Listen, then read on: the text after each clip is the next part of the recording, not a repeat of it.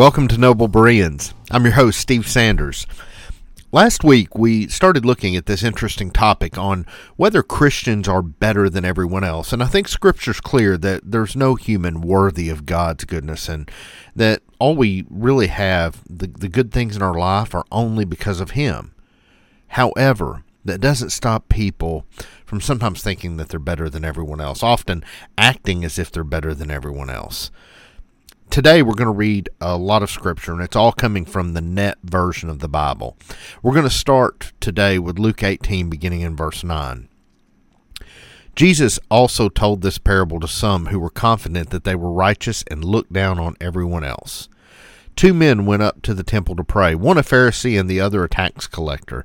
The Pharisee stood and prayed about himself like this: God, I thank you that I am not like other people, extortionists, unrighteous people, adulterers, or even like this tax collector. I fast twice a week. I give a tenth of everything I get. The tax collector, however, stood far off and would not even look up to heaven, but beat his breast and said, God, be merciful to me, sinner that I am. I tell you that this man went down to his home justified rather than the Pharisee.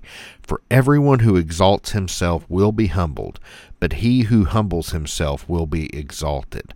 Now, Jesus is cutting right to the heart of the matter with this statement here, exposing this condescending Pharisee and showing that the only accurate way to look at ourselves in God's presence is with the understanding that we're not worthy of God.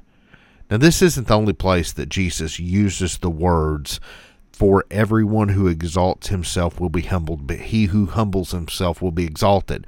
In fact, if we go back just a few chapters, 4 chapters in Luke, to Luke 14, and beginning in verse 8, we're going to see this same statement. When you are invited by someone to a wedding feast, do not take the place of honor, because a person more distinguished than you may have been invited by your host. So the host who invited both of you will come and say to you, give this man your place. Then, ashamed, you will begin to move to the least important place. When you were invited by someone to a wedding feast, do not take the place of honor, because a person more distinguished than you may have been invited by your host. So the host who invited both of you will come and say to you, give this man your place. Then, ashamed, you will begin to move to the least important place.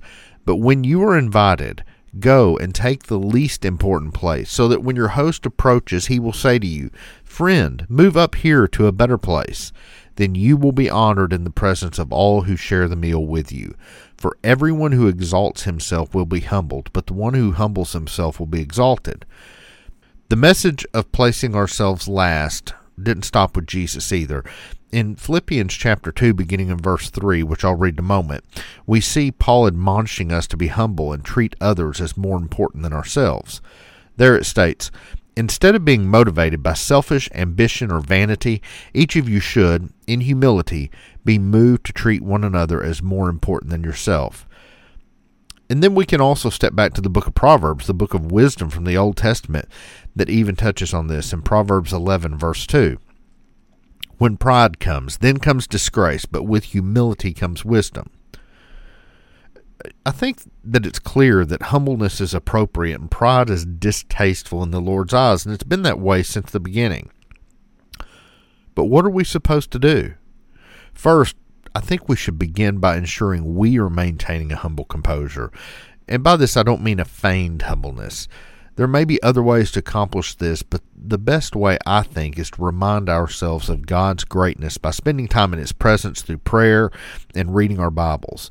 Confession of our sins in our prayers will also help us to see our lack of worthiness, and then it will remind us of His provision for us through His Son, Jesus. But what do you do if you see someone else acting in arrogance? Well, first, I think we should use that as a prompt for ourselves, a prompt to reflect on our own sins. You can read Matthew 7:5 to see about that. And then second, we should pray for them. 1 John 5:16 speaks of that. And third, we have an option to approach them with love and to correct them. And you can see that in Galatians 6:1. I can't emphasize the first point enough, though. We need to spend time reflecting on our own sins and eradicating that from our lives. Now, I want to conclude today with a quote from C.S. Lewis that I think is applicable here. All the worst pleasures are purely spiritual. The pleasure of putting other people in the wrong, of bossing and patronizing and spoiling sport and backbiting, the pleasures of power, of hatred. A cold, self-righteous prig who regularly goes to church may be far nearer to hell than a prostitute. Wow, what a powerful, powerful quote. If you like what you're hearing here, do me a favor and let me know by rating the show on whatever podcast platform you're listening on. This is the way that others find the podcast. It helps others to know what's out there. Also, share it with those people that you care about. If you haven't joined in on our Facebook page, you can find a link in the show notes.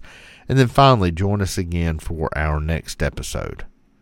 Until then, love like Him, live for Him, and reflect His light into the world.